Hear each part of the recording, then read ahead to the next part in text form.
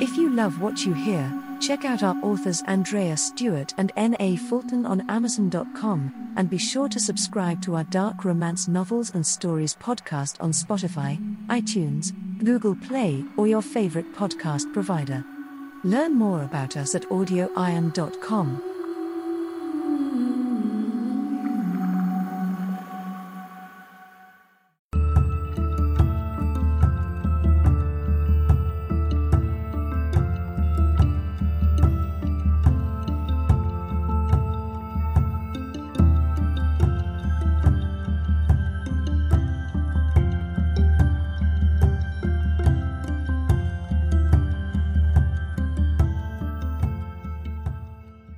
Acheron, the Demon King, by Andrea Stewart. Find more great stories at audioiron.com. Chapter 4. That was easier than I expected, Ahmed said. This time he was in command of the car that was wheeling them back to the university. It took my handler several years to recruit me, but she agreed to join us in just a couple of days. She has had no one who valued her until now, said Stewart. Of course she agreed to our bit of theatre. Why shouldn't she sign a contract she has every reason to think is meaningless? We promised her the world. So, then, you expect her to balk, said Ahmed. She lacks the years of training and discipline she would have acquired had she been raised with us, replied Stewart. It's hard to imagine how things could go smoothly. She seems to trust you completely, observed Ahmed. That will make things easier. Stewart made no reply. He could have pointed out that trust was how lambs were always led to the slaughter. But he had no obligation to explain himself to anyone, and he had little inclination to do so at this point. His role in the society allowed him to simply give orders and have them obeyed. If Stewart could not make the girl want to fulfill all her obligations, he would have to force her to do what she must. That was his responsibility, and it was a burden he had no desire to share with anyone else. Everyone could simply do as they were told. When Mary opened the door to Stewart 2 days later, she found him staring up at the sky. It's a beautiful night, he said. I don't think I've seen stars this bright since last year in the Himalayas. Seeing the briefcase, Mary raised an eyebrow. Is there anything sharp in there?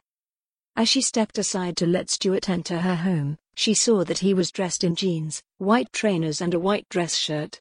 It was the kind of thing she imagined he wore on a dig. Had this man really asked her to write and sign a contract in her own blood just 48 hours ago?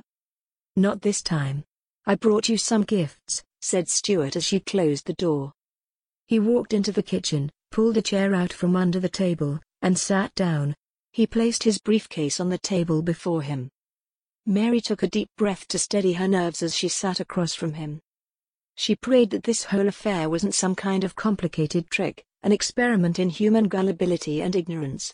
It would be nice not to feel disappointment for a change. As she watched, Stewart removed a small ivory box, a thick leather volume and a silver pen from the case, then he closed it and set it on the floor. Mary looked at the items.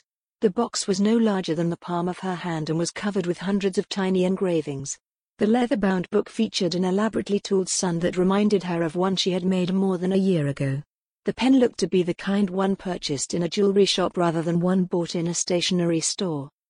Traditionally, our initiates are given a book to record their thoughts, dreams, and incantations in. This is your grimoire, or Book of Shadows. You should write something in it every day. He slid the book and the pen to her. This book is an important part of your training and a record of your journey. The book belongs to the society, so you must not allow it to fall into the hands of others, and it must pass to us when you die. Taking up the book, Mary caressed the fine leather. Opening the cover, she saw an inscription. Hebrew? She asked as she tried to make out the curling letters. Arabic. It's a traditional warning found in most mystic volumes. It warns that evil will befall those who read what lies within without permission. Stewart picked up the ivory box. Does the spell work even if you can't read Arabic? Asked Mary. She flipped through the pages, noting they were thick, unlined, and bordered in gold. Does drinking poison kill you even if you can't read the label on the bottle? Stewart asked with a smile. Setting aside the Book of Shadows, Mary looked at the object in his hands. She noted that the tiny carvings seemed to show, among other things, astrological symbols. She also recognized the entwined snakes and stuff she associated with doctors' offices, and an eye within a pyramid that she remembered from American Money. "Is that a jewelry box?" she asked. "Tarot cards," said Stuart, handing it to her. "They belong to Madame Bouchard, divinator to Marie Antoinette. Can you open it?" Mary turned the box over and over, looking for a latch. She found none. For a moment she just stared at the box, then she saw that one of the symbols looked very much like the devil mask Stuart had admired in her barn a few days past. She touched the face and the top let go of the box. She handed him the 2 pieces. "How odd," she said. "There is no hinge." "No," he said. "Does it use suction?" He shook his head and smiled. "Hold out your hand," he said. When she complied, he tipped the box over and a stack of thin cards fell into her palm. They were very stiff, as if they were made of something other than paper. They were beautifully illuminated in vibrant colors, and many featured intricate portraits of people. Some of the cards looked like playing cards, except instead of the normal 4 suits, she saw coins, cups, sticks and swords. One of the cards, the one on top, showed a beautiful portrait of the devil she had seen on the outside of the case. "Tarot cards," Stuart observed, "are commonly considered to be a tool for divination. I'm sure you've used them this way." "I've tried to. They never seem to say anything particularly interesting." "I think you will find these cards are quite forthcoming," said Stuart. "Perhaps more to the point, I'm going to teach you how to use these cards not only to tell fortunes, but to control the future." Mary looked up, searching his eyes for any sign of humor or deception. "That's really what they are for," he said. "Tarot cards are used to cast spells. People just don't know how to use them that way anymore." If this woman was working with Marie Antoinette, and she had such power, then why did her mistress lose her head? "What makes you think Madame Bouchard had any interest in saving Marie from her execution?" For a moment Stuart's smile became predatory. "History is filled with those who seek to cheat fate, but the first law of magic is that which you do is repaid threefold. Marie and her king could no more escape the guillotine than fly." Mary raised her eyebrows. "Well, that is rather frightening," she said. "Why would anyone want to use magic if everything you do is going to come back to haunt you later?" "One of the first notions you have to abandon is that magic is separate from the world you normally live in. It is not happenstance that your head can tell your mouth to speak or your feet to walk. The physical connection between your head and the rest of you may be composed of biological, electrical, and mechanical linkages. But how these things came to be in one place and under your control, I can assure you that was magic." Mary stared at him. "That makes no sense. You are saying that everything that happens is magic. But that means there's no magic at all." "That means there's magic everywhere," corrected Stuart. "But let's turn our attention to the cards." He looked at them as she moved the rigid rectangular wafers from hand to hand. "They are beautiful, aren't they? Carved from human bone and created for a small hand." "Human bone?" asked Mary, aghast. As she looked down at all the upturned faces, she thought they appeared to be laughing at her now. "No one you know," said Stuart, "and no one unwilling to participate in this strange form of immortality. They aren't," he paused as if searching for a word, "unhappy." "Are you going to show me how to use them?" asked Mary, holding the cards out to him. Every time she looked at the cards the colors seemed to become more vibrant and new details seemed to emerge. Stuart drew his hands away before the cards could touch them. He shook his head. "No one should ever touch your cards while you live." "Really?" asked Mary. "Tarot is a private alphabet," said Stuart. "Each card, as time passes, will come to have a very specific meaning to you and you alone. When you do a reading for someone, you will handle the cards and then reveal what lies ahead for them. Letting another person handle your deck is like letting someone rummage around in your mind. An adept could easily use your cards to kill you." Mary shook her head in disbelief. "I don't believe any of this. I wish I could, but it sounds like an overblown fantasy." "Humor me," said Stuart. "It's your first lesson. There is only so much information I can impart at once." Mary sighed. The cards were pretty, the book was nice, but she wasn't at all sure they were worth a contract signed in blood and a lifetime of allegiance to a secretive group of powerful men. What on earth had she gotten herself into? Stuart pulled a handkerchief out of his pocket and placed it upon the table. Lay out the cards, one by one, face up, so we can have a look at them, he said. When the cards were displayed as a whole, Mary found her eyes darting from one to another. She felt they could all fit together to form a single image, almost a family portrait, and her mind kept trying to make that happen. You will note there are 78 cards in the deck. There are 13 each of swords, cups, clubs and coins. There are 13 deities and 13 fates. The deities are these, and he pointed at 13 of the tiny cards. Put them up here, he said, gesturing at the top of the handkerchief. What are their names? She asked as she complied. She saw that the grinning devil was there, the hermit, the empress, the emperor, the fool, but other cards were not so clear. I would never dare speak for them, said Stuart with a smile. Perhaps, if you ask them their names, they will tell you. He gestured to other cards. These 13 are the fortunes, or the fates, he said. As she created a second row, she saw love, justice, death, the chariot, the wheel of fortune, and yet more cards she could not readily identify. The minor arcana are below. The face cards are mortals whose identities change from reading to reading. Once again, she arranged cards to create a row on the handkerchief. Note that there are 4 face cards in each suit, and that the gender of each card is ambiguous. Really? She asked. Look closely, said Stuart. Sometimes when you look at a given card you will see a king, and other times you will look at the same card and see a queen. Can you see that? She could see it. Before her eyes the King of Cups became a powerful queen, while the Queen of Cups became her consort. The more she stared at the row of mortal cards, the more she could see their sexual ambivalence. Her eyes were starting to ache from the ever-shifting images on the cards. Think of the deck as a kind of antenna for the universe around you. Like any antenna, it can both receive and broadcast. Like any radio, you must be tuned. So, for the next couple of days I want you to keep the cards with you. I want you to open the box, touch the cards, lay them out in a variety of patterns, and sleep with them under your pillow. Mary began collecting the cards and putting them back in their box one by one. When she was done she held the curiously warm object in her hand.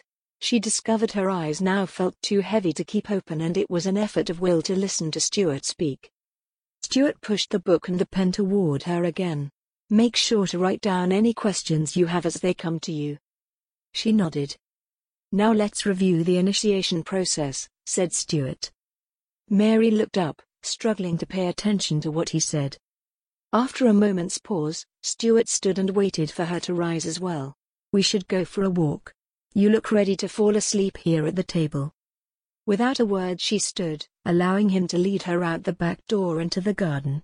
He walked beside her in the thick grass. Can we go through this field? He asked as they bypassed her barn. She nodded, searching a moment for words. It's a registered county walk. There's a marked path. She led him through a well-oiled metal gate and paced beside him through knee-high grass. Above them stars glittered, and she thought it must be well after 9. Initiates are brought into the society blindfolded and bound.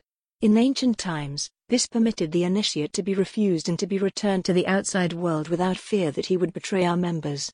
When we accept you as a member, your blindfold and bindings will be removed. Mary nodded. Don't many Wiccan circles do something like that? I don't know, replied Stuart. Mary could almost hear him thinking as they paced toward the woods at the edge of the field. There was so much she needed to know. You will be brought before us naked because that's what our initiation ritual demands. What? Mary stopped and looked at him. Naked, said Stuart. The 13 of us involved in your initiation will be clothed if that's a comfort. It is not, said Mary. Even clutching the gift of 18th century tarot cards in her pocket, she could not rationalize such a strange request. Didn't you have nude models in art school? He asked. I wasn't one of them and this isn't art school, Mary replied curtly. Suddenly she was wide awake. Nevertheless, you aren't generally ashamed of being nude, I assume. Stuart's tone was firm. Before 13 strangers, I would indeed feel ashamed. Mary shook her head. It's impossible. 13 men, to be specific. I've given you adequate warning. Accommodate yourself to the idea, said Stuart. He looked up at the stars. It's late. I have papers to grade and an exam to create. He turned back toward her house. I said I wouldn't do it. Stuart continued to walk away and she rushed to catch up. In for a penny and for a pound, he said. You agreed to join us after all. But I don't want to do this. We all have our more unpleasant obligations, said Stuart. This is one of yours. What's yours then? She demanded. Well, you'll find that out if you play your own role properly, said Stuart with a grim smile that caught the moonlight. We meet dark of the moon, which means you'll be initiated in exactly 1 week. Next time I come, I'll bring some words you'll have to know well enough to recite at your initiation. We'll also spend some time working with your cards. He moved to open the gate so she could pass through. You should pack an overnight bag, and don't make any arrangements for the following day. After he left, Mary sat in her bed and reviewed the cards. Some seemed caught in the middle of a laugh, while others looked ready to scream. Did they really change each time she looked at them, or was that her imagination? That was surely impossible. Naked. Had she agreed to that? Where was that in the contract? Why on earth did she trust these men, this one man, to be specific? She loved David, and she was betraying him. He would never approve of her prancing about news before 13 men. Yet he was thousands of miles away pursuing his interests. Why should she not enjoy equivalent freedom? She had seen hundreds of men and women pose in the nude. The human body was a work of art. She knew she was beautiful in her own way. Men had told her so with some frequency over the years. Certainly she was not too ugly to be seen. And something in her shied away from telling Stuart she wouldn't help him. She had made a promise, hadn't she? And she did want to be part of a magical world so she could touch the divine. She herded the cards back into their box. The people in this group would be good business contacts for David in the future. Surely members of the society helped one another financially from time to time. She never actually had to tell David how she had made such wonderful contacts for him. She doubted he would even bother to ask. She simply wasn't sure she could bring herself to do as Stuart had asked. It wasn't in her nature to be bold. As Stuart drove back to his Cambridge flat, he called James at home. As expected, his aide answered on the first ring. Tell the surveillance team to keep an eye on her, he said. Is there any particular reason I should mention? She's balking at the initiation rite. I told her the form and function of it, and she has no real reason to object, but she might try to scarper off to her friends, or to that idiot in Japan. We'd want to head that off in order to forestall an unfortunate outcome. I'll let them know, said James. Did she like the Burchard deck? She will, said Stuart. The cards liked her, which is what matters. They leave her mind open, which is what we need to have happen. You seem very certain of that, said James. I've never seen cards used that way. We all have our weapons, said Stuart. There's no reason at all that the Burchard cards should be among yours. Until the late 1800s, they were the expected gift for the consort. Acheron ended the practice in the new century. I have revived it for this initiate. I wonder why he let the practice go, James said thoughtfully. You may certainly ask him that when you meet, Stuart replied.